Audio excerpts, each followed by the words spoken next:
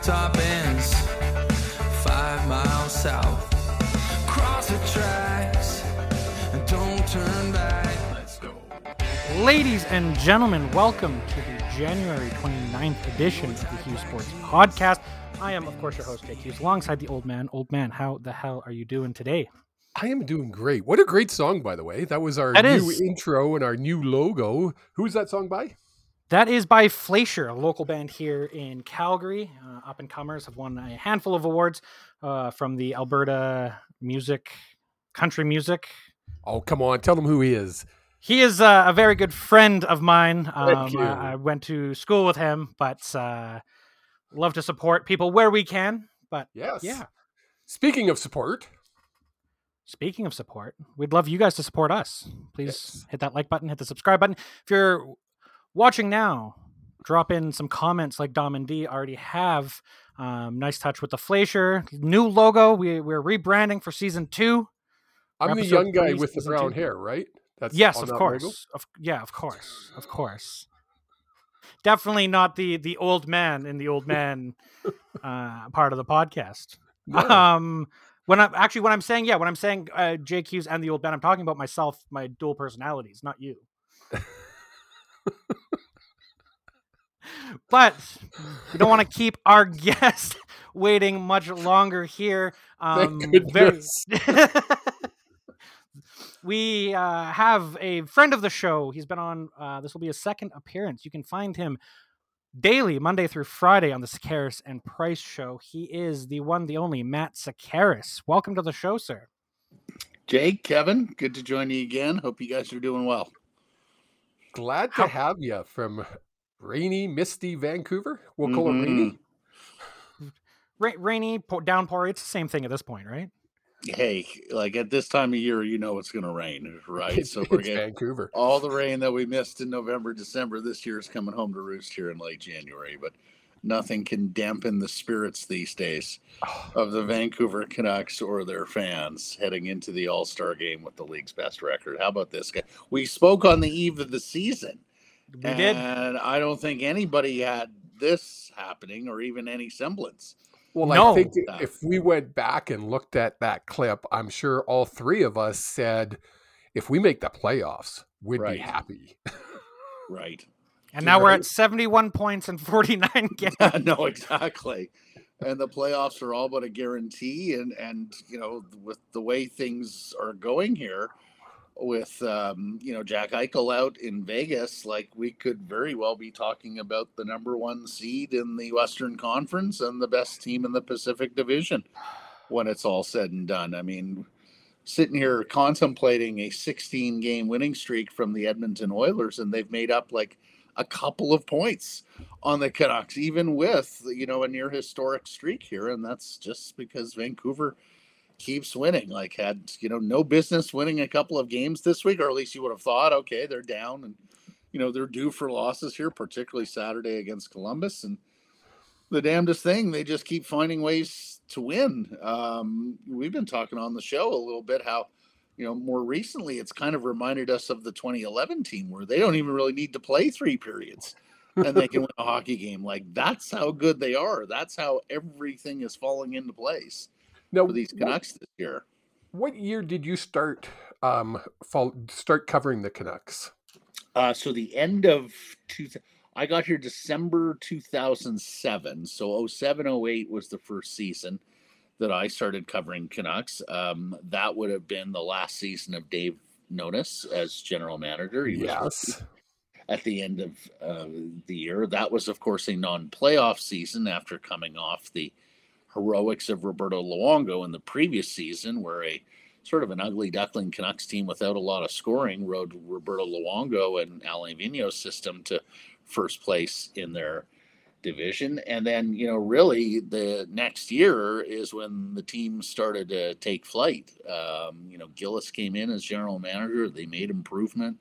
They became a perennial playoff team. And then, of course, became the the Western Conference champions in that incredible year of 2010-2011 where they won the President's Trophy. They came back the next year and won the President's Trophy. So, those were those were the days that I care to remember because, as you know, fellas, there hasn't been a lot of winning since then.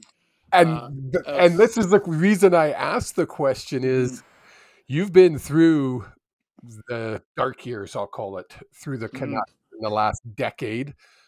What does it feel like now to be covering a team that's winning again? I'm just, first and foremost, I'm so pleased for the city. Just life in Canada is better through the winter months when the hockey team's playing well. And, this city and these Canucks fans have put up with so much crap over the last decade. So, first and foremost, I'm pleased about that. Secondly, it's just refreshing being able to talk about a different story now, fellas. Like it had begun to feel a little bit like Groundhog Day, where, the Canucks were out of it by, Christmas, if not New Year's. You knew it wasn't going to include the Stanley Cup playoffs. You had started to do all the research on the draft prospects, the top 10 guys by, January, February. You beat Bob McKenzie to the midterm rankings. Like you already had those guys researched. So yeah, that's been an awesome part of this year as well. Being able to talk about all the great stories like Brock Besser getting to 30 goals, like Thatcher Demko finally now healthy and making his bid for a Vezina Trophy. Quinn Hughes making his bid for a Norris Trophy. Dare I say Hart Trophy potentially still as well, given the way he's playing. I mean, 5 Canucks in the All-Star game, ridiculous. And the coach. Most players since the 80s Oilers. I mean, so my goodness, it has been quite a year and chock-a-block with fantastic stories. So it's been amazing being able to talk about all of those things and not talk about a team that is playing out the string. Well, and how weird is it? Because you cover the team daily. The fan engagement I've noticed is still on that precipice of, when's everything going to fall apart to going on a playoff run? And it could depend on what the game happened the day before. The fan base seems very split on what's going on with everything. Well, my old colleague Don Taylor has a great sentence for a great phrase. He calls it, Canucks fans and impending doom. Doom is always around the corner. The other shoe is about to drop. They have been well conditioned for this over 50-plus season. So I do get a lot of that. I still see a lot of that. Jake is like, pinch me. This can't really be happening. Okay, what's the next bad turn that's going to befall our franchise here? It's going, needless to say, this is a fan base that has been quite scarred over the years. So full wholehearted belief might not be until April. Then, as you know, in April, your team's going to win, right? Like, of course your team's going to win. Yeah, everybody's picking the Canucks to win in April. So we may not see the full buy-in in terms of belief until April. But, I got to tell you guys, the beginning of this season when we did when last I joined you on the show here was probably the most muted start of season that I've ever experienced here in Vancouver. I think there were a lot of fans who had zero expectations, who had kind of checked out emotionally, who were, some nice additions in the offseason, but they're not needle movers. Like, we're going to need to take a huge step forward, and just frankly didn't believe that this team and this group had it in them. So I guess it's also been cool to see perhaps the most dour, most muted, most, indifferent preseason and training camp that I've ever been a part of here in Vancouver covering the Canucks. So instantly change in that first week when they got that demolition victory over the Edmonton Oilers to start the year. And then they go into Edmonton and Casey DeSmith stands on his head, and somehow, someway they get a comeback victory against McDavid and Draisaitl. And the next thing you know, they're off to the races, and now that little seed of belief was planted, and they've done a hell of a job cultivating it through 50 games in the season here. I would have hated to see what would have happened looking back at that if we lost those 2 first games. Mm-hmm. Could it have been the same old, here we go again? Yeah. I'm not sure what the player group, Kevin, but the market would have fully been okay. Yeah, Got to prove it to us. But they had that incredible start. And then you kept waiting, and there were a few little hiccups there, but you just sort of kept waiting for the team to come back down to earth. Like, sitting there playing 700 hockey, like a 700 hockey team. Like, what's going on here? And yet here they are, 49 games in. They're playing better than 700 hockey. I mean, first place in standings points, first place in points percentage, most regulation wins, best goal differential. So, just go across the metrics there of how we gauge the best hockey teams, and the Vancouver Canucks give no quarter to anyone right now. Well, and it's insane because online, listening to the feedback, people are still asking the question, oh, is Petey playing through something? Oh, like Brock seems off, and we're seeing dips and a natural season progression. Like, we're not going to see Brock Besser scoring at the torrid pace he was in November through the entire season. Yeah. We also still have questions about Kuzmenko and the second line of the top six. Really, we've got 4 cemented players as top 6, 2 players who could be top 6 players but aren't reaching their potential. And I know you're probably sick and tired of talking about it, but I do have to ask the question: what do you do with Kuzmenko and that top 6? Is that what your biggest priority is coming into the trade deadline? Yeah, I mean, I think so, and I think so because they've indicated that. I think we're getting into a scenario here with Kuzmenko that's untenable, and by that I mean he's not scoring. He doesn't particularly play the Rick Tocchet style of hockey. They've been trying to coach him on that, and it just doesn't seem to be something he's willing to do. And Jake, they need that cap space.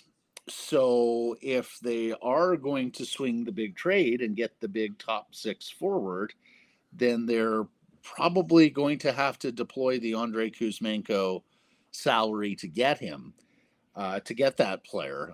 There are some lower cost options potentially where you could simply add a player without having to subtract. But if you're in on Elias Lindholm in Calgary, if you're in on Jake Gensel in Pittsburgh, you're going to have to find a way to move some money out because they're so cap tight that unless somebody consequential with a big salary gets hurt and you can put them on the long-term injured reserve, I just don't see any way of them being able to create cap space other than a dollar out, dollar in scenario, or by moving Kuzmenko somewhere.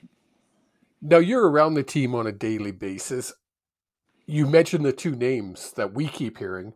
Which one is more feasible to you, do you think? Between Kuzmenko and, you mean Gensel and Lindholm? Yeah. Yeah, well, it's interesting because I think some of it is a conversation with the coaching staff and asking Rick Tocchet and Mike Yeo, look, when, how do you want to go in the playoffs? Do you want to go with a lot of line? Do you want to load up Besser and Miller with Pettersson? Or do you want that balance with Pettersson centering his own line?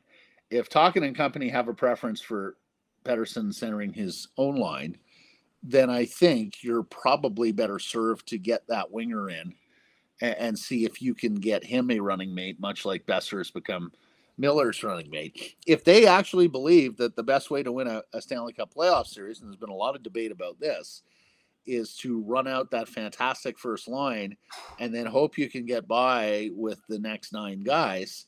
And let's face it, that Garland, Bluger, Joshua line has been extraordinary this year. So, it could be that they think that they think they have the depth and would be comfortable with the matchups.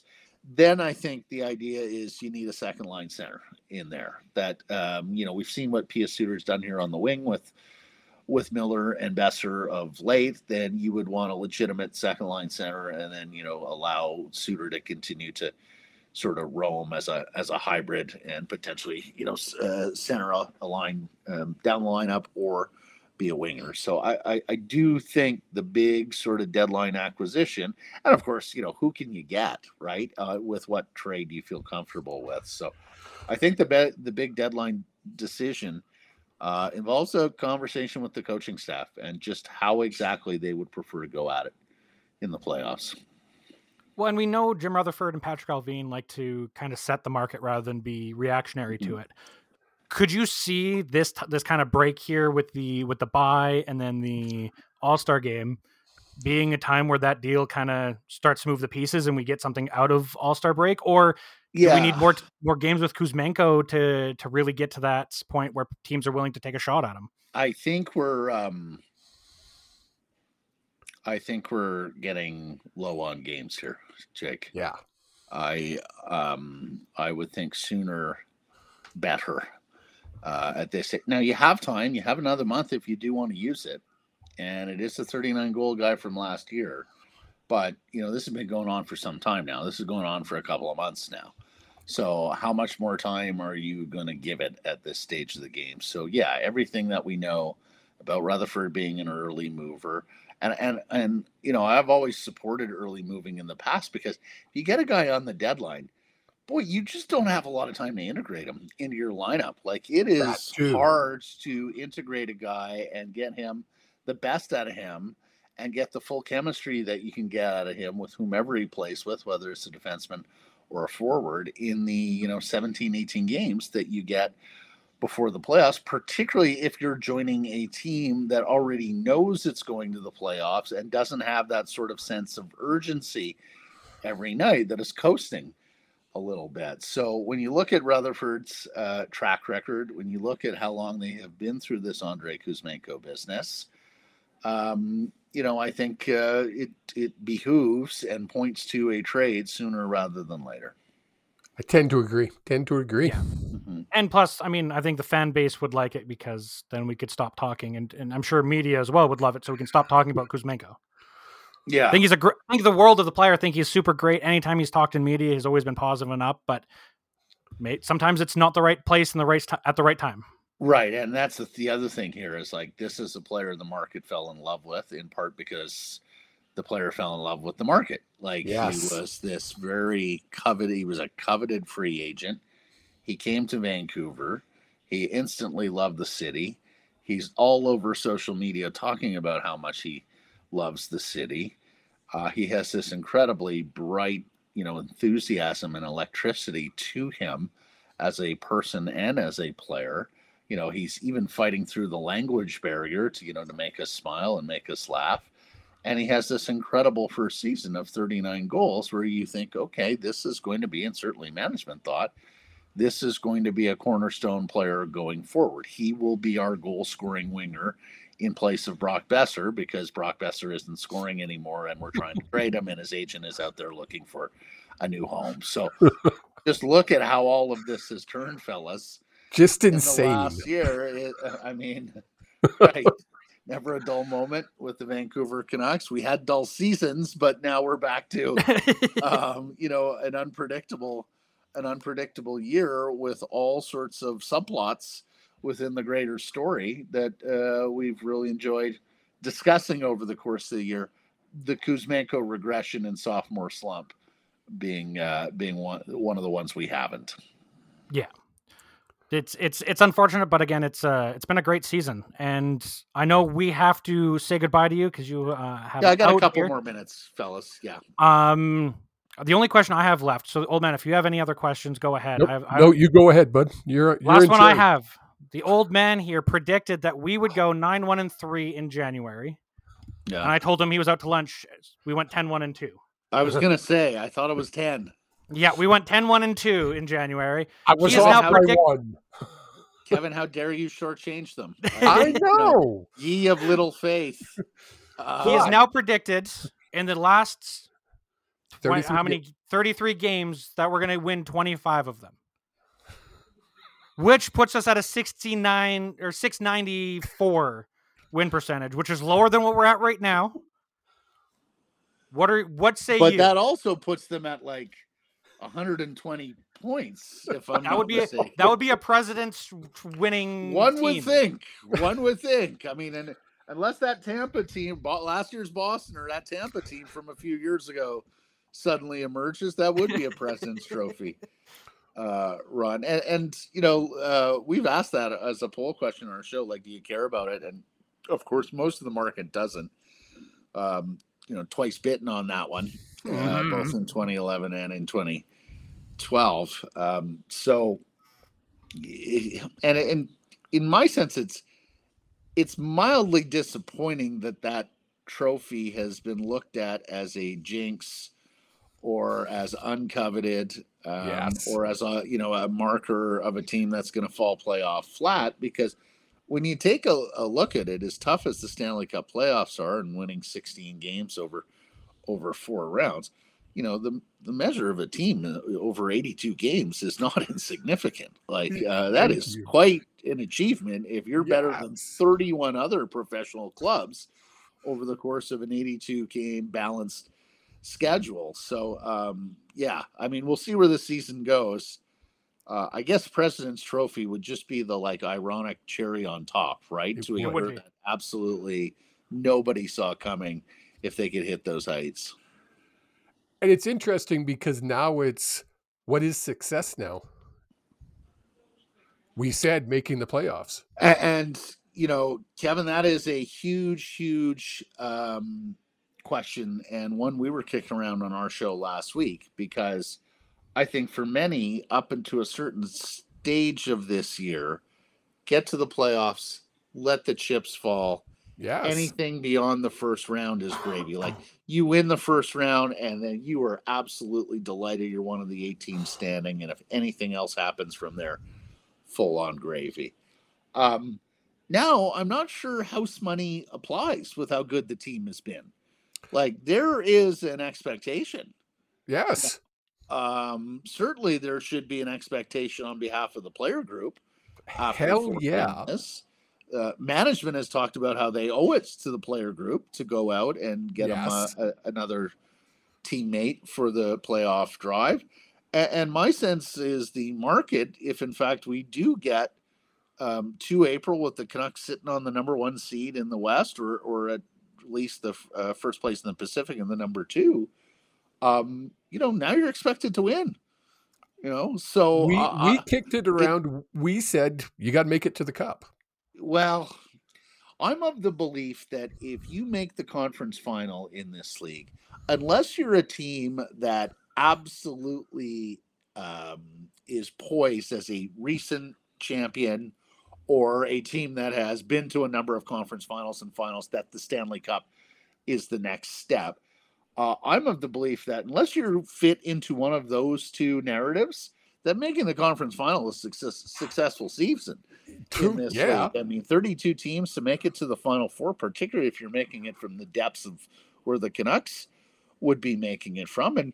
And really, fellas, when I take a look around at the National Hockey League this year, Colorado, Vegas, maybe there's 1 or 2 other teams that would be disappointed if they weren't in the Cup final. Like, there are very few teams for whom I think you have to win it all or make the final, or the season is disappointing. I think for the most part, and what applies to most teams, is if you make the conference final and the Final Four, as disappointing as it might be to lose out in that round or to lose out in the Cup final, that's a heck of a season, and that's one you should be proud of. And if the Canucks get to either of those steps, dear God, I mean, this is a rousing success of the year. Nobody could be disappointed with that, given where expectations were in September and October.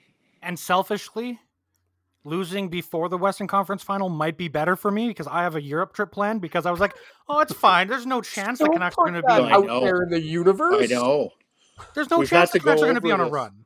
We've had to go over this with audience members. I've had to go over it with my own family and friends. It's like, this year, believe it or not, I might be busy in late April. I may not have time for you in early May.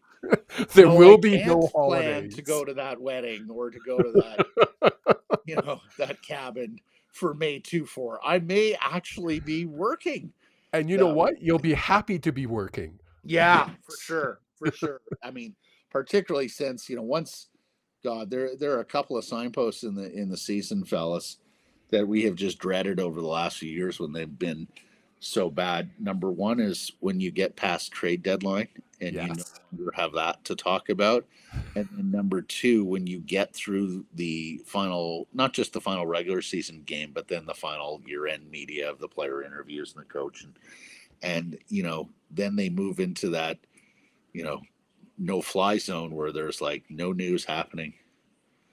And you're just sitting there speculating about the summer and what. And you still have to do a show. Sign. Yeah, like we're still doing a show. Who are you going to draft? Who are you going to re-sign? Who are you going to trade? And that can be like a 2-month process from early April until mid to late June, almost 2.5 months. So I would be quite content if we don't have to walk that road again this year, and that if we're playing games through May, and hey, if we have to, you know, spitball for 3 weeks in advance of the draft and everything, that suits me just fine. Yes, 3 weeks is a lot better than 2.5 months. Right. Exactly. Jake and I were talking, and we've decided that we're going to have our go live on every playoff round. Mm-hmm. Where there's a chance of either elimination or winning. Yes. So that people can see how irrational we really are. Yeah. Because it will be irrational. Right. Those are both the weakest, most insecure moments and the biggest moments of bravado and overconfidence, right? 100%. Take home the series, or, oh my God, it could all end tonight. So. Yes. Anyways, Matt, thank you so much. Fellas, my pleasure. Thanks for the time. Always enjoy the conversation with you guys. Take it easy on the old man, Jake. All right. I'll try to. It's hard sometimes. Gotta keep him in line. No, exactly. But I appreciate it. And you notice we didn't ask you about the Team Canada thing. We left that alone. Oh, really? I didn't realize that was on the agenda. You'll have to have me back. We'll have to have you back. Yeah. Once we get a little bit more information, we'll talk about it some more. There you go. Shout out to Dee and Dom and everyone who's commenting there. Thank you for the kind words, guys. Yeah, wish you the best with the show. And hey, we'll see where this story ends in the spring. We might have to have you on. Happy to do it. Raising the cup. Thank you so much. All right, guys. Be well. Okay. Bye. Matt that was people. Yes, if you do like listening to Matt Sekeres like I do, again, they put out a show every single weekday, Monday through Friday, unless there's a holiday, and then they'll usually do an abridged version with a Sekeres and Price Presents, where they talk to former players. They actually put their show out on holidays. Yeah, when they pre-record something and edit it and put it all together, they actually put it out on holidays. Oh, okay. I was just checking to see if other people did that. I wasn't sure. What a great interview. I just love having him on. He's so just down to earth. He's like us, eh? He's just a fan of the game. Yeah. Yeah. And so easy to talk to. I always find there are a handful of people, of guests that we've had on where I get overly nervous to talk to. And the first time, and you know this, before Matt came on, I was a bundle of nerves. But he's so easy to talk to that it makes it so much easier, and I'm sure the conversation is a lot better. DJ's Streams is going to go put his sweater on. I see there's awesome. some friendly banter back and forth. Oh, I see, because Matt said hi to D and Dom and not Deej. It's true. Sorry, Deej. We'll say hi to you. Hey, he's the only one who's got an official Hughes Sports merchandise. I don't even have one. He doesn't. No one does. He is the only one. It's one maybe of a kind, dude. One of the maybe kind. We'll get some with the new logo in the top corner here. We'll get some new merch. I would wear that. That would be cool on a freaking hoodie. Hoodie or a hat. Both. I know you're affinity for hats, so yeah. Now I think a hoodie with it on the up here on the chest of the hoodie. Yeah, I think that would be cool. Just nice and simple. We'll get it in a couple colors. Kevin on the sleeve. Yeah, no, we're not going to put your name on the hoodie. Maybe we'll make you one where it's not even co-host. It's just the old man shows up when available, occasionally on a trip and cannot be on the show. But it's fine. Jay will fill in. This to the effing guy who planned holidays during the playoffs. Look, I didn't plan them during the playoffs. I planned them. Well, I did plan them during the playoffs. I planned them based off of August this past year. And if you told me in August that we would have been in the playoffs and have a chance, not just in the playoffs, but have a chance to win the President's Trophy. It's insane. It really is. When you think about the last few years, how horrible we've been. Basically, what did we do? I want the hat so I can leave it on during the national anthems. Brandon, we love you. That's fucking awesome. You guys missed it. There was a rant at the end of last week's episode. Go back and listen. Oh, too funny. Too funny. So, we're taking the All-Star break. We're not taking the All-Star break. This is our All-Star break. We had Matt Sekeres on the show. This is our All-Star break. Yes. What do you expect from the All-Star game? I don't care. I don't even pay attention anymore. I used to way back when. I paid attention when they first brought out the fan vote, and John Scott, was it John Scott? Was his name? Yeah, Scott got voted in by the fans, and that's why you can no longer just vote in whoever you want. That was hilarious. But that's because there was a story there that was actually good. A player who was a journeyman. Everyone who had ever played with him talked great about him. And the fans said, "You're going to the All-Star game." To me, it's like the Emmys or the Academy Awards. It's a bunch of freaking millionaires patting each other on the back, kissing each other's butt. It's for I could say other things, but I won't. It's for the kids and it's for the What are you doing with your microphone tonight? It's jumping around on me. I don't know what's going on here. He's going to end up swallowing that microphone. It's going to knock me out, I think is what's going to happen. It's like these Rock'em Sock'em robots. It's going to knock me out. So the Hughes fam is not watching the All-Star game. But it's not intended for us. It's not intended, and I mean this in the nicest way. It's not intended for diehards. It's intended for media, as in advertisers, executives to get together, meet up, and it's for kids. If Mia, my niece, your granddaughter, was super into hockey, she'd probably want to watch an All-Star game because it's super interesting. It's a lot of fun, but it's not something that I care about. Yeah, I mean, don't get me wrong. I don't mind this break. We have 10 days of no hockey. Ellison is extremely happy because this is probably one of the first years in probably 5 years. I'm going to say 6 years. That I've literally watched, I'm going to say the majority of games. I'm going to say probably 99% of the games I've watched. I've probably missed one or two because we're out or doing something else. I was going to say, even if I haven't been able to watch the whole game, I've been able to catch a period, keep up with it, or then watch back. And again, I want to give a shout out to Sportsnet. We do rag on the Carriers a lot up here in Canada. Their recaps after the games of not just highlights, but big plays, fantastic. Yeah. They are. Definitely. But this is, like Matt was saying, after all the horrible seasons we've had over the last, it's so refreshing to, like, I had my old boss and I, we talked on Saturday, and it was supposed to be a quick phone call. I was sending somebody to him to buy a car, and it was supposed to be a quick call. And we ended up talking for almost 45 minutes about the Canucks. Yeah. Right? Is he a Canucks fan? And it wasn't. Is he a Canucks fan or is he just a hockey fan? No, he's a huge Canuck fan, right? Yeah. So yeah, it's been fun. It's fun watching hockey again when your team's winning. And it sounds silly, but it's been like, don't get me wrong, even through these dark years, I've probably watched 90% of the games. Oh, or if not more, right? If not more. But it was a slog. It was falling asleep at the second intermission because it was a 2-0 game. You knew your team wasn't coming back. It would be hard for me to do this show because we started it last year, January last year. January of last year. So there was a lot of storylines. We were pretty much out of the playoffs at that point.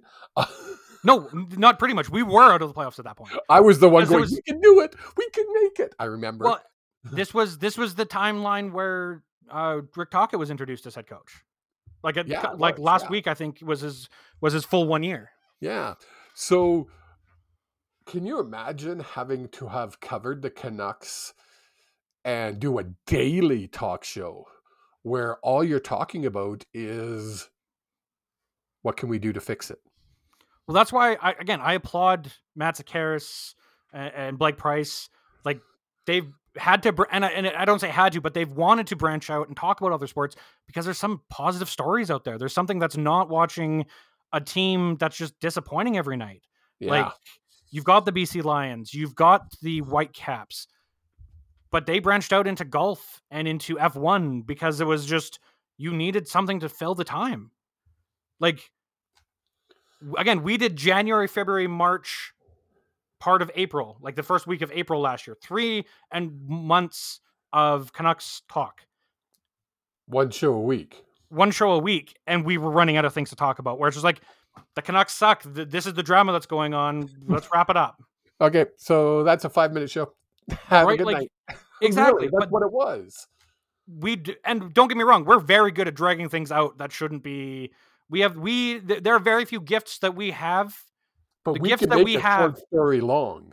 We can make any story long. We could make a 1-second story an hour conversation. But again, I have to click on the chat again because I'm sure people are going to comment about that. Oh, I'm sure. But 49 games played, 11 losses, and 5 overtime losses. 16 losses in 49 games. It's insane. We haven't lost double digits at home, which is unheard of at this point of the year, the last 10 years. Brandon is just, how do you put up with Brandon on a regular basis? I don't. He'll tell you that. I don't. Sometimes there are days where, and literally, and I mean this in a nice way, there are days where he calls, I'm just like, no, not today. No, I can't deal with your energy today. No. He says, if you miss 2 games, that's 96% of the games, actually. Well, la-di-da, Mr. Math Major. Why don't you go do math? Go math somebody. Design your hats. Go design your hats that you can wear during the national goddamn anthem. Do we have diapers to change or something? Is there another baby on the way soon? We're not. This is not our personal lives podcast. This is still our Canucks podcasts and BC Lions. Something I wanted to talk about that we didn't get to with Mr. Sekeres. Yeah. But I want your thoughts on. So moneypuck.com, that's where I get all of our advanced stats for when we talk about things. To win the cup, the Carolina Hurricanes are number 1, and they have a 10.8% chance. Really? You got to remember that it's all taking into account who they're facing throughout the playoffs. Who they could be facing. Yeah, okay. Who they could be facing, their winning records, their losing records against those teams, and then projecting. The Canucks are number 2 at 10.7%. Wow. We have a 99.98% chance to make the playoffs, a 65.3% chance to make the second round. Do they go into a percent of President Trophy? They do not. First in the league? They do not. They have first in division, which we have the highest odds of finishing first in the division at 80.3%. Wow. That's not highest in the Pacific. That is highest in the NHL. The next closest team is Boston, who's 66.3% chance. Wow. We have a 14% chance better than Boston, who, again, is one of those teams where if they don't make the second round of the playoffs, that's considered a failure. And that was coming into the season. There's going to be huge changes if Boston loses in the first round again. They have a 99.94% chance to make the playoffs. We have a 99.98. So basically, we could literally win 1 game the rest of the year. Do the math, Brandon. Yeah, math that, Brandon. Guy.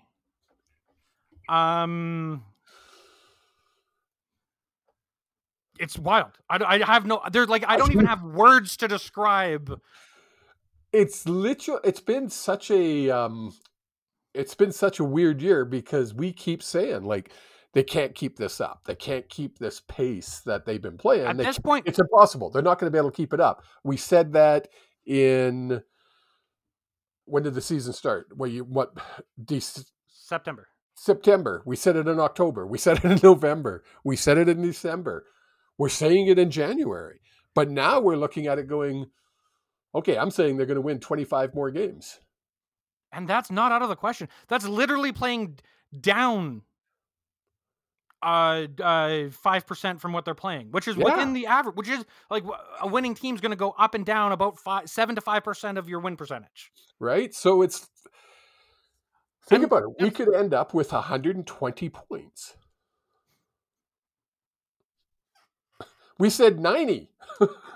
92. I said 92.5, and I looked at the clip today because I wanted to make sure.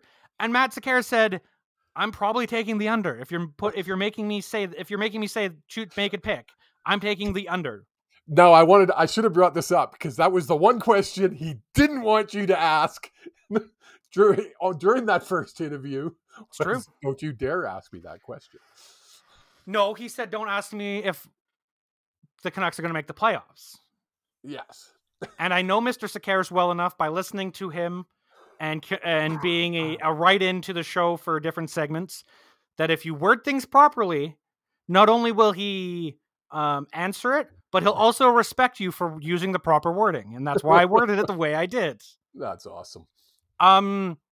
We've talked about it before, but it's something else I want to bring attention to. Shooting percentage for this team. Because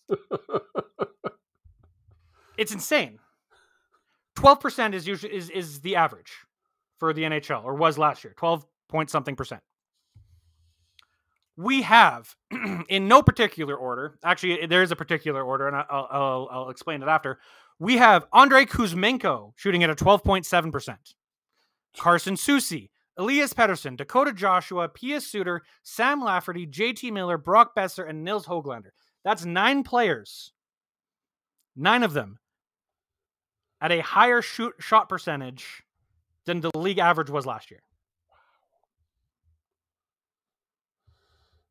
You run out of adjectives to describe this team. Overachievers just keeps coming to my head. But are they? I mean, when do we have to stop as Matt said, the doomsday scenario and just say this team is this damn good? The Oilers have won 16 straight games in a row. 16 in a row. And they haven't caught us. 12 points back from us. They have 3 games in hand. I don't care. I'm sorry. At that point, I don't care. They could win. We could lose the 3. They could win the 3, and they're still not close to us. They're still 6 points back with 33 games to play. And I was going to say, and it's not a easy thing to come back from. 6 points, that's 6 points. With only 33 games, that's a huge jump. That's the difference of playing, doing the math quickly here, that's a difference of playing at a 750 versus a 620 win percentage. That's huge. It's huge. Last year, the Canucks dug a massive hole for themselves in the first 10 games. Yep. And everybody said, that's it. They're done. The Oilers did the same thing. Now they've gone on a run. They did what we said we needed to do and go 16 in a row. Right? They've put themselves in a playoff spot. But if you go back and you look at your moneypuck.com at the beginning of the year, Oilers were supposed to be one of the top teams. The Oilers are where they are supposed to be. To be honest, the Oilers right now, looking at the standings, that's where the Oilers were expected to be by the experts, by the advanced stats math. Oh, see, I kept hearing that they were going to be one of the top teams. They're expected to take it all. They're expected to take 100%. They're expected to take it all, but in the regular season, they've never been a great regular season team. They're not the Toronto Maple Leafs who can go on these 110 point seasons and then fall apart in the playoffs. Yeah.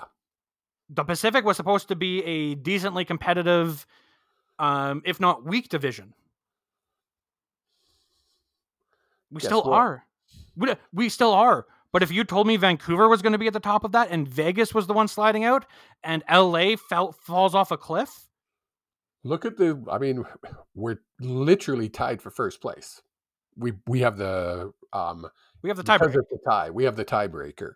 So we're literally in first place. At the All-Star break. At the All-Star break. It's insane. We keep saying it and we're just repeating ourselves. So I'm going to say it. This team's for real. I made a post the other day. We kept saying, "Oh, don't get too excited.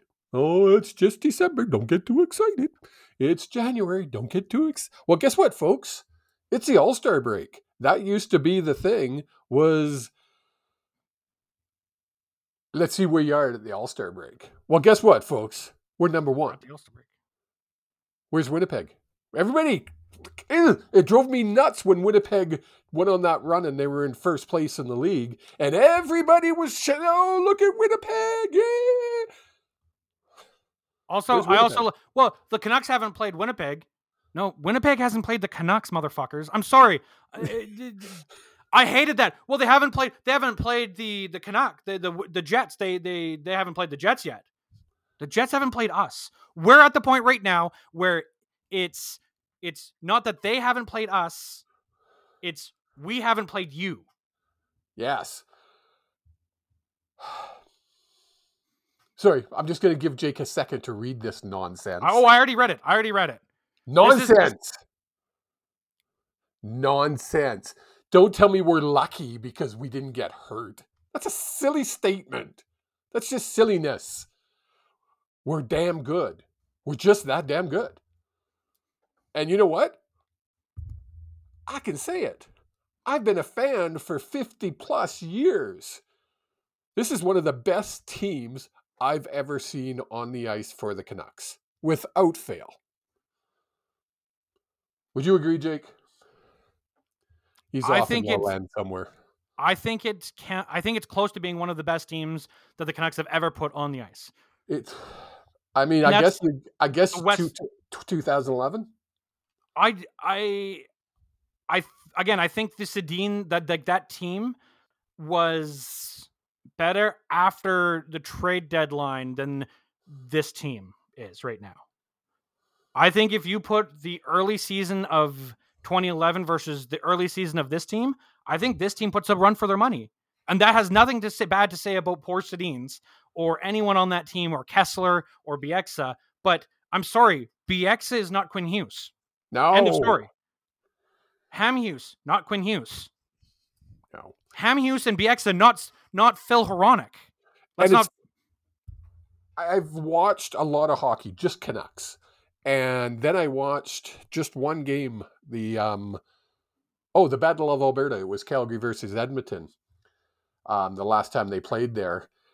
And it was so slow. It was like I was watching it going, is it just me or is this game way slower than any Canuck game? And then I watched the next Canuck game, and it was, holy shit. Yeah, we're fast. Yeah. So we're damn good. What more can I say? We're damn good. What are you doing? I'm trying to find a stat here just to put people in their place. There's nothing worse than when you're talking to someone and they're doing this. I am listening. I am listening. Let's not. Anybody watching, does it look like Jake's actually listening to me? Does he actually listen? I don't think he's listening, folks. I don't know. I'm just going to babble until he finds this nonsensical stat of his. NHL injury summary 2022, 2023, 24. Okay. How many man games lost do you think we have? Oh, I have no idea.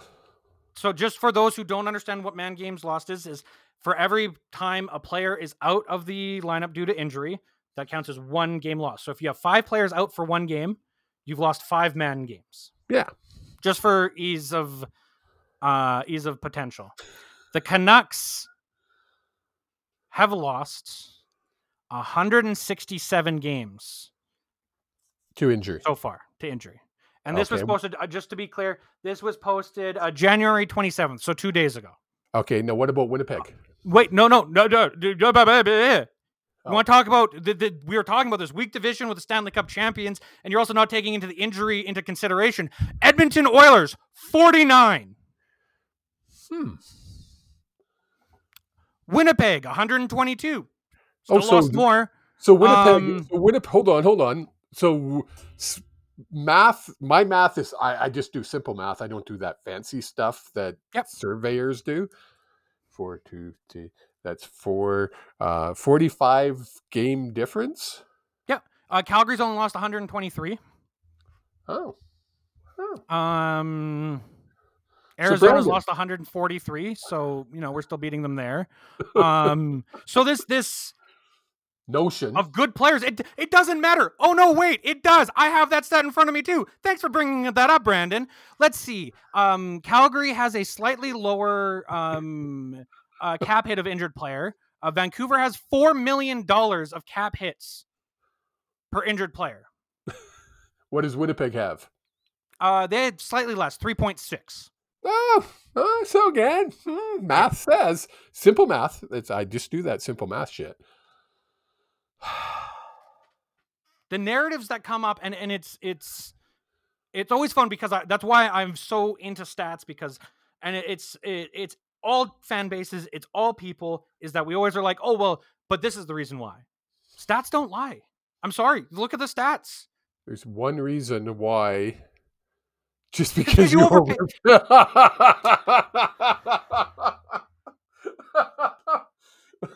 There's one reason. Listen up.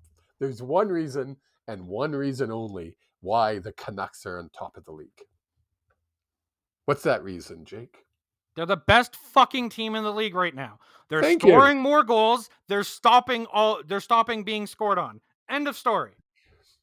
Thatcher Demko, if he's not even nominated for a Vezina this year, is a fucking joke. Quinn Hughes, better than Adam Fox, better than this year of Cale Makar, better than any other defenseman in the league by leaps and bounds. Just this year, that's all we can go by. He's been better defensively. He's been better offensively. He's been better in the neutral. 17-game win streak. They started the season. Sorry, this has turned into a conversation. This has turned into a conversation with the chat. So please, if you're watching live, please do chime in. Brandon Ollinger said 17-game win streak says otherwise. If talking right now, it's only 16, by the way. 16. He did correct it right away. But you're right. A 17-game win streak or 16-game win streak, and still 12 points behind. They still haven't caught us. Again, this was something I wanted to get to later in the show, but we did better than the old man predicted. We've lost 3 games since the new year. 2 of them we got a point out of. Oh, but Edmonton hasn't lost any. Okay, let's go back to November and compare the 2 teams. We were clearly a better team.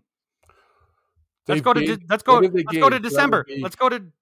They've 13 games, and if they won 13 games and we won, they gained 2 points, 3 points. Is that 4 points? If we won, they won 13 games, right? So, and we got 22 points, and they got 26 points. They gained 4 points on us.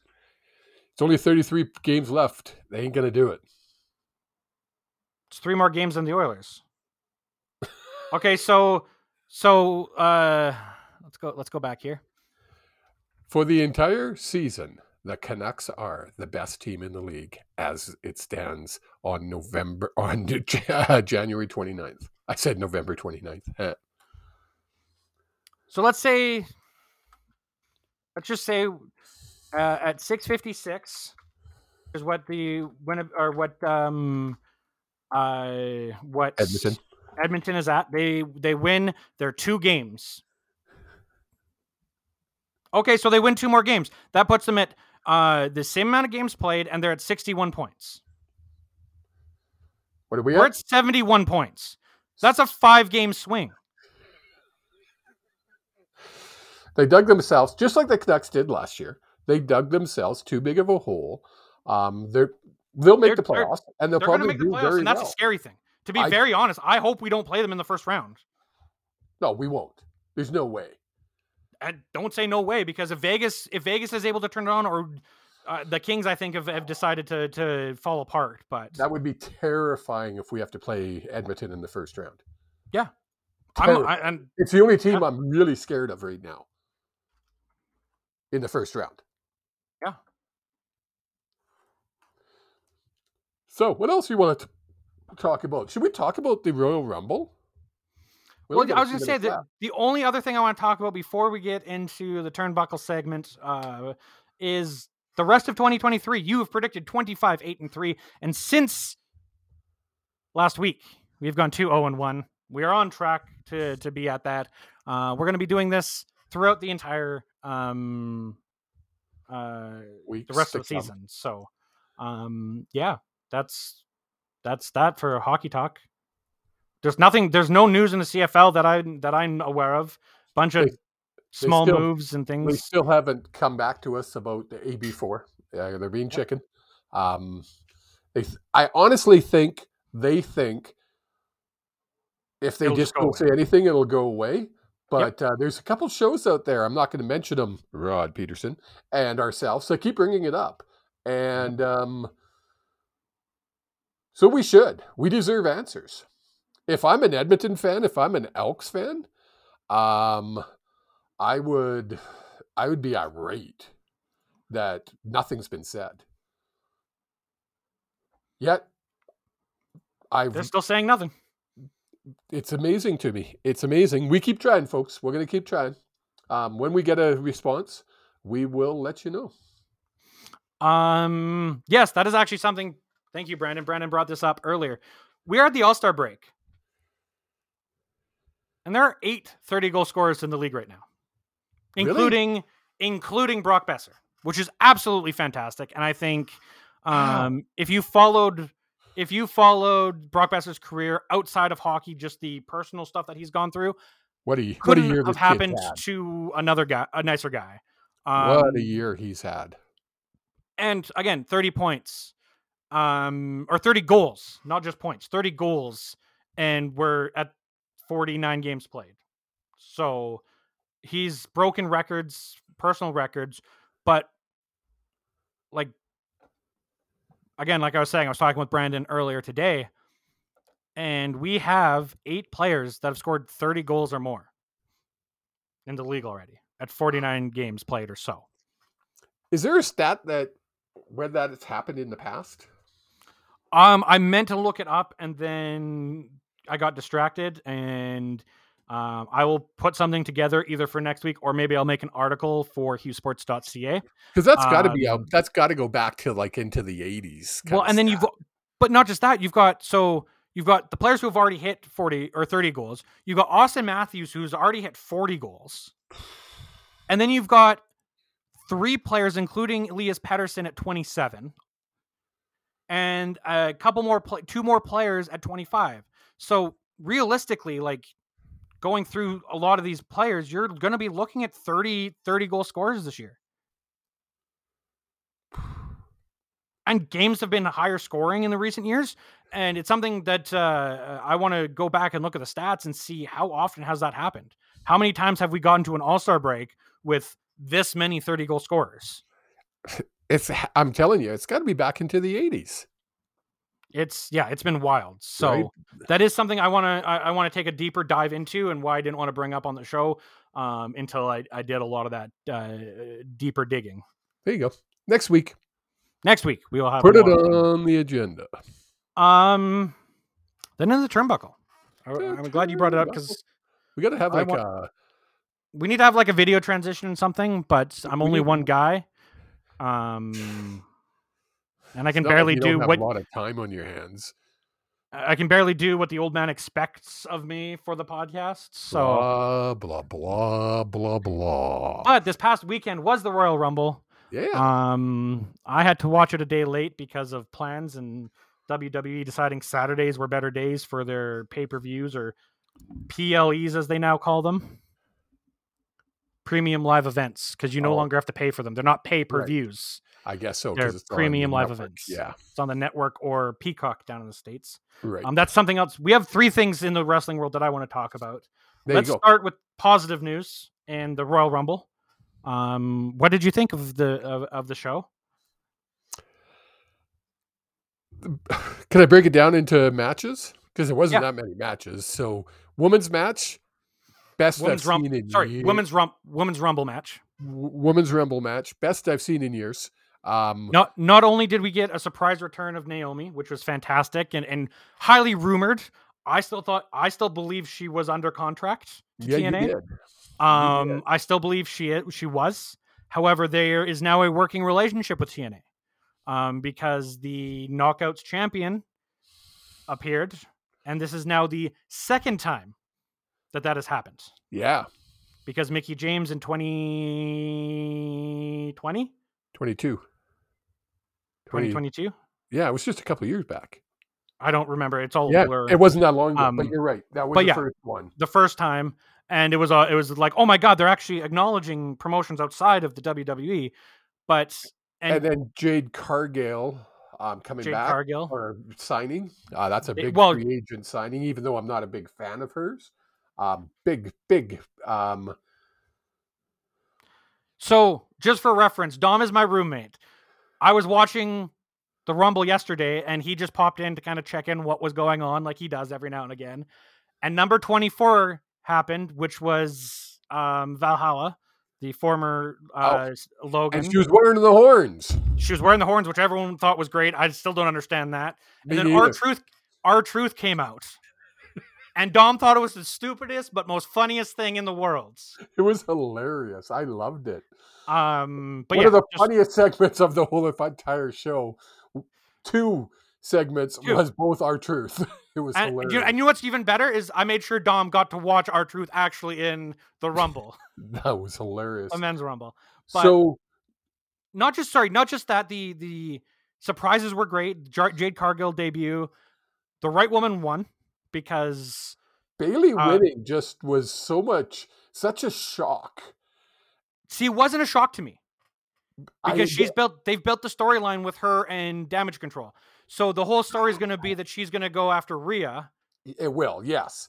And then I think she's going to turn on the look on her face when the 3 were on the side of the ring, and she realized. I mean, obviously she knew she was going to win, but that look, you could just see it. You could just see that satisfaction that. It was the one thing that she hadn't done. Poop I've been through in the last 2 years, and really it's been poop she's been through in the last 2 years, because they've kind of left her on the sidelines. And she was injured for a long while there as well. She was. But to see her kick, what's her name, off the side of the ring, and the smile she had on her face was just so good. It was so well done. I just loved start to finish. The whole match was so well choreographed, from Jade picking up Nia Jax. I don't know, Nia's what, 2 something in weight?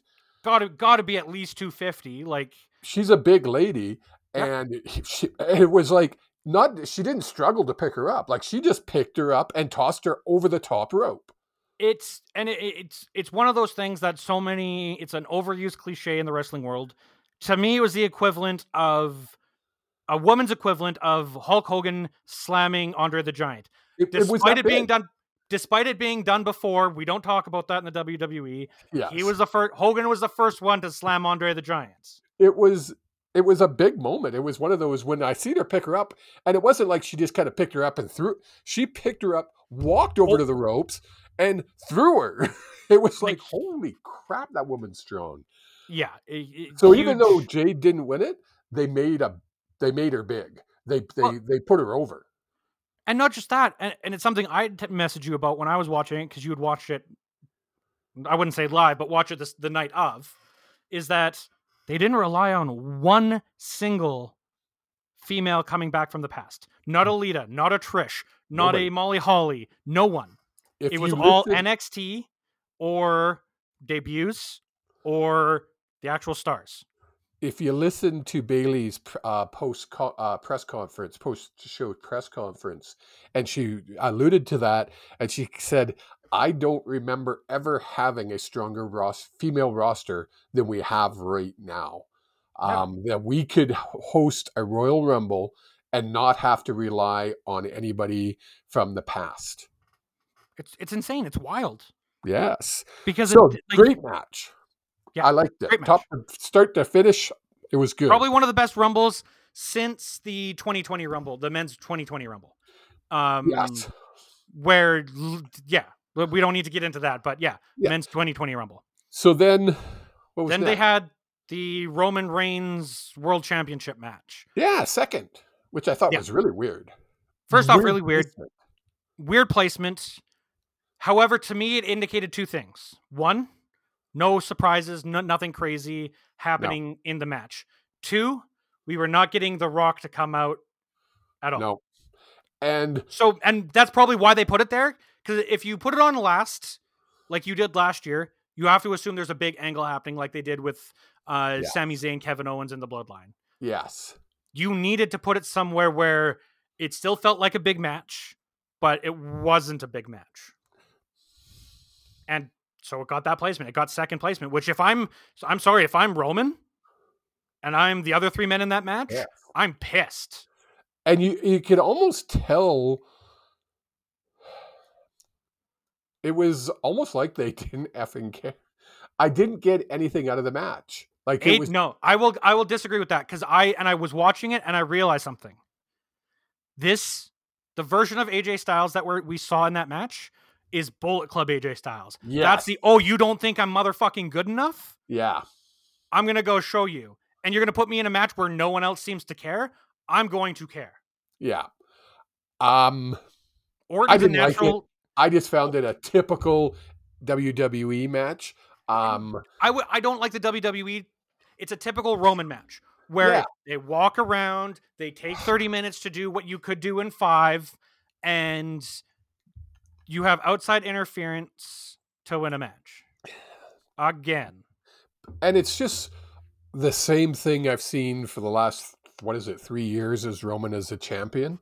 Yeah, but we got to eliminate Hulk Hogan from the record books, except we had Hulk Hogan open up the Rumble. Yeah, wasn't that weird? Just for those who don't understand my hate, no one racist and complete dirtbag Hulk Hogan. Yeah, that's a good way to put it.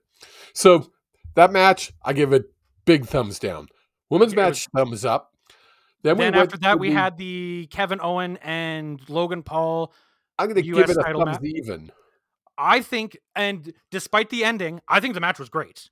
And I will give Logan Paul this. I hate him as a human being and his brother as a human being. He's committed to being a WWE wrestler. He's good. I mean, he's got the moves. He's got the athleticism, but again, they had to do a screwy finish because you can't make anyone look bad. It's just so typical of how WWE's been over the last 5 years or so years, and I was hoping for a change with Triple H in charge with. They had, to be fair, with Triple H in Paul Triple H Levesque, as he's now being known as. Yes. They're doing longer term storytelling. They're not just doing 4 weeks and shotgunning everything. It was a match. It wasn't great. It wasn't bad. To see for a middle of a Rumble pay-per-view, it was okay. To me, that's a good match to have. Yeah. Again, Kevin Owens should be doing more, but he's so solid that next week you could say, hey, he's in an elimination chamber fighting for the championship, and everyone's like, he could win it. And then you have the men's Rumble, which really is the spotlight match. It's the highlight match. It's the match everybody tunes in for. The women's becoming more and more. Hey, this year, and I'll say this year, going into the women's Rumble, there was about 10 people that I could see winning. Yes. And if any of them won, I would make sense. You could do something with that. The men's Rumble, there was 2 guys winning that Rumble match. You knew and a long dark horse third. You knew it was going to come down to Punk and Cody. But So there was nothing. But knowing that, do you not build the entire story in the Rumble about that? I'm sorry, like I alluded to it earlier. The 2020 Rumble. Why not put him You in 1 and hated 2? No, again, I don't think that's a great idea. Punk cannot wrestle for that long. He can sit on the sidelines like normally does. But the 2020 Rumble, the reason why I brought that up earlier, and because it was the best storytelling in a Rumble that I've ever seen. For 2 reasons. You might not remember the Rumble based on the year, but 1, it showed how dominant you can book a superstar in a Rumble and still make it interesting.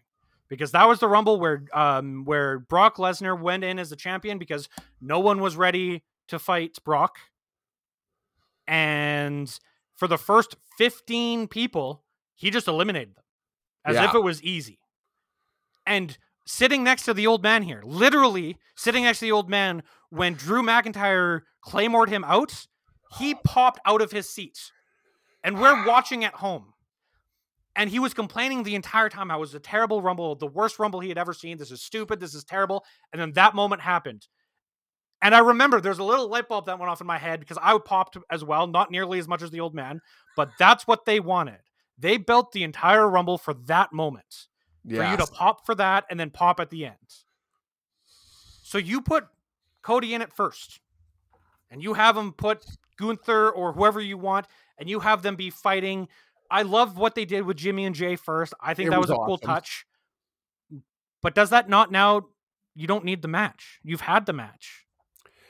The whole thing I thought was poorly orchestrated because obviously, I mean, people like, you guys do know it's fake, right? Shut up. Yeah, here, tell you what, let's go down to the ring. You turn on your back and get into the position, and I will take a steel chair and hit you on the back. I'm not even going to go full charge on it. I'll do 50% charge with one of those steel chairs just to make the noise. You tell me how real it is now. Exactly. But I thought the whole thing was boring, ill-conceived, just bad. By the books. Number 1 and number 2, they have a storyline coming in. They do a bit of a match. A heel comes in. They gang up on the babyface. A babyface comes out. They even the odds. A heel turns on a heel. Like it's as if they went, how can we do this in the most easy way possible to do? And started coloring within the lines. Yeah. It was boring. Disappointing. Not only that, but they had an excellent opportunity to tell a story here. Yes. Cody was in the Rumble, was tired and beaten, and then Punk comes in at now. Again, I've said this to multiple people now, not just you. Punk comes in at 30, gets the reaction. If it's me booking it, I book it so Punk doesn't eliminate a single soul. He gets caught with a crossroads when he first comes in. He does his normal, what everyone gets when they first get into the ring. You have 10, 15 seconds of just big moves, Pepsi plunge, the go to sleep, the high knees in the corner. Then he turns around and he catches crossroads. Yeah. From Cody Rhodes. He goes into the corner and you almost forget about Punk. Comes down to the final 4. It's actually the final 5 because you forgot about Punk. That's how long he's been out in the corner for. Help, roll off to the side of the ring and chill on the side on the ground. Yes. You have Cody eliminate everyone else in the final 4. And you have Punk come in and you make it so Cody's exhausted and I wouldn't do the full celebration, but I'd have him toss the guy over. Or you have like the Gunther elimination where they're both teetering on the edge and you have them both go over and the announcer go, oh my God, whose feet touch last? And then you have the bell ring and you have Punk slide in and sit in the middle of the ring, cross-legged, because the entire place would have booed Punk out of that building. Yeah, exactly. Because let's face it, no matter how much you want to put Punk as a face in the WWE, you put him against Seth Rollins, which you now no longer can do because a guy who's 45 and doesn't wrestle all that much apparently blows his triceps any pay-per-view match he goes into nowadays. Oh, did you hear about that? Yeah, he's gone out. He's out now. Not at WrestleMania. I'm just reading it because I thought I saw it flash up on my screen, and WWE sources have confirmed to Fightful that CM Punk has sustained another injury. 1 hour ago, CM Punk confirms he tore his triceps at Royal Rumble and will miss WrestleMania.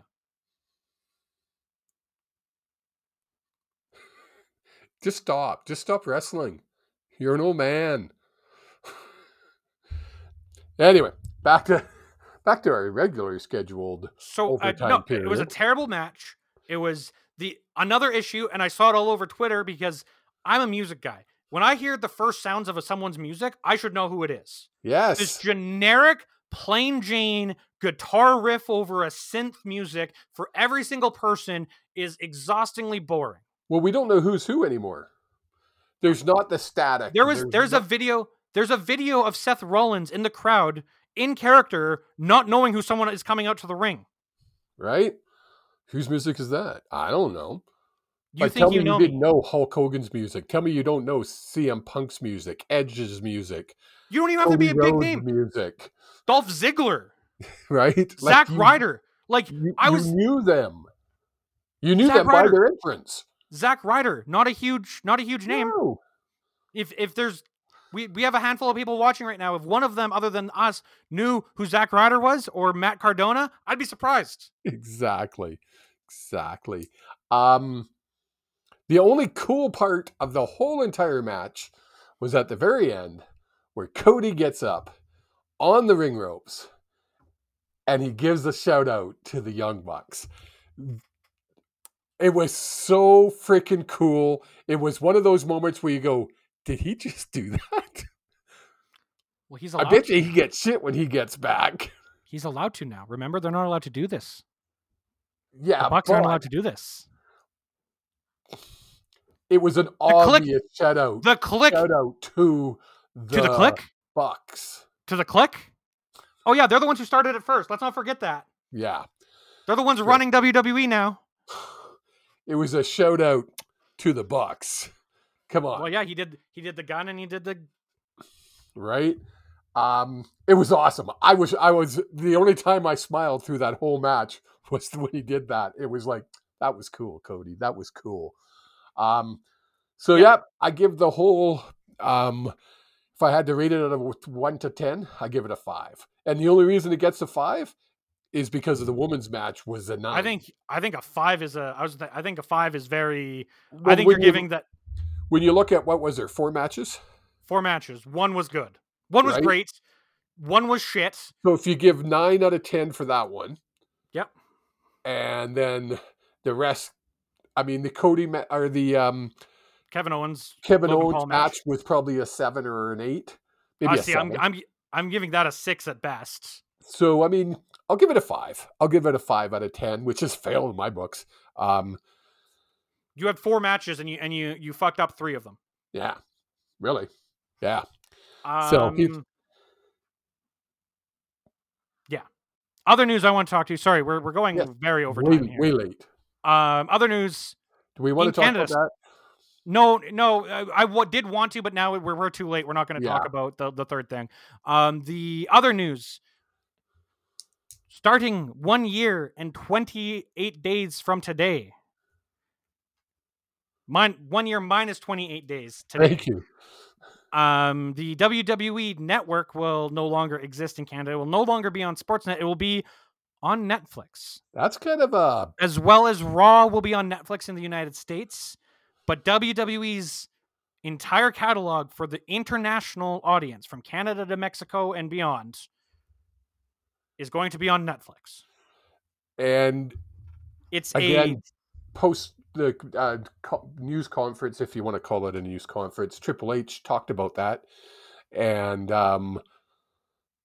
he literally said, this is the biggest news coming out of the WWE in a very long time. He wouldn't talk about the other thing that we're not going to talk about. He just plain refused to. Which I don't blame him. I mean, what do you say? It's his father-in-law. You're not going to... You can't say much at this point. No. And we shouldn't either. We'll deal with it when we have more time. Everybody's watching WWE and what they're doing. WWE was the first major streaming service, single source streaming service. Is that the right way to say that? Where sport company took their product and put it all on a streaming service, sole streaming service. Everybody's watching. And when I say everybody, I'm talking all the big leagues. I'm talking the NFL. I'm talking NBA. I'm talking MLB. That's also not true. So I because the NHL has had the NHL, like you can get the on the internet, but not solely. Like, yeah, I can. So that's a very stupid wording because that's not true. Well, it is, because I can watch hockey on TSN. I can watch Raw on SmackDown or on Sportsnet. Not anymore. Oh, when it comes to going to Netflix. Sorry. I thought you were talking the original WWE network. Yeah, no. The original WWE network was still the first in what they did. People were watching to see how successful they were going to be. Who else did it? To the extent that WWE did it. NHL and MLB, they were the first ones to do it. You could go online and you could... NHL did it first. WWE was before that. Nope. I'm gonna call you on that. I'm not positive, but I'm gonna do some research. The wording WWE used and still uses when talking about that is full service production. So basically, the reason they have to add full service production is because they made the content, they produced it, and then they put it on the platform. True. So what NHL does is they have Sportsnet has the rights to the television, right? NHL says part of your rights package is we can stream it online and you get paid this percentage. They've now changed that just like WWE did. Now it's all under Sportsnet. Yeah. But anyways, NHL people are watching to see what's happening now with it all going online. And it's going to be interesting to see what happens. I'm looking, I mean, makes no difference to me. I have Netflix and I'll watch it the same way I've always done. Well, and it's going to change how they do production as well, because we watch AEW. I sometimes watch the AEW Fight TV feeds, which is the European broadcast, which means when they throw a picture-in-picture, they throw a commercial, it doesn't go to commercial. There is no commercials on the Fight TV broadcasts. Oh, yeah, okay. So what happens is you still get the broadcast, but it's usually like Excalibur usually takes a bit of a break. It's Shivani and Taz who do the commentary, and it's a lot less structured. It's a lot more goofy, and it sounds like they're just shooting the shit watching the wrestling show. Nice. I cannot see WWE doing that.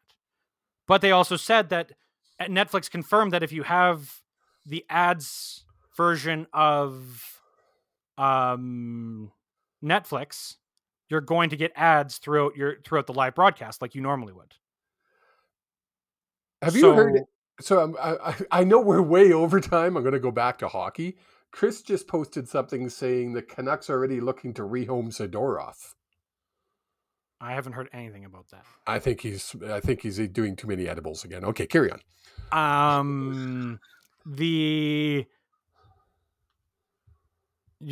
lost my train of... Oh, if you have the Netflix with ads plan, which is now going to be of their most recent announcement, like their most recent press release, which is at the same time as, or the same day as the WWE announcement, 40% of their new subscribers are on ad plans. Yeah. They're going to get ads during the live broadcast of Raw and SmackDown if you're at International. So how do they do their production? It's going to be different, but how different is it going to be? Right. It's going to be like, there's a lot of questions that need to be answered. Right. Especially with, it's a 10-year deal worth $5 billion. That is billion with a B. However, there is an opt-out clause at the end of 5 years from Netflix.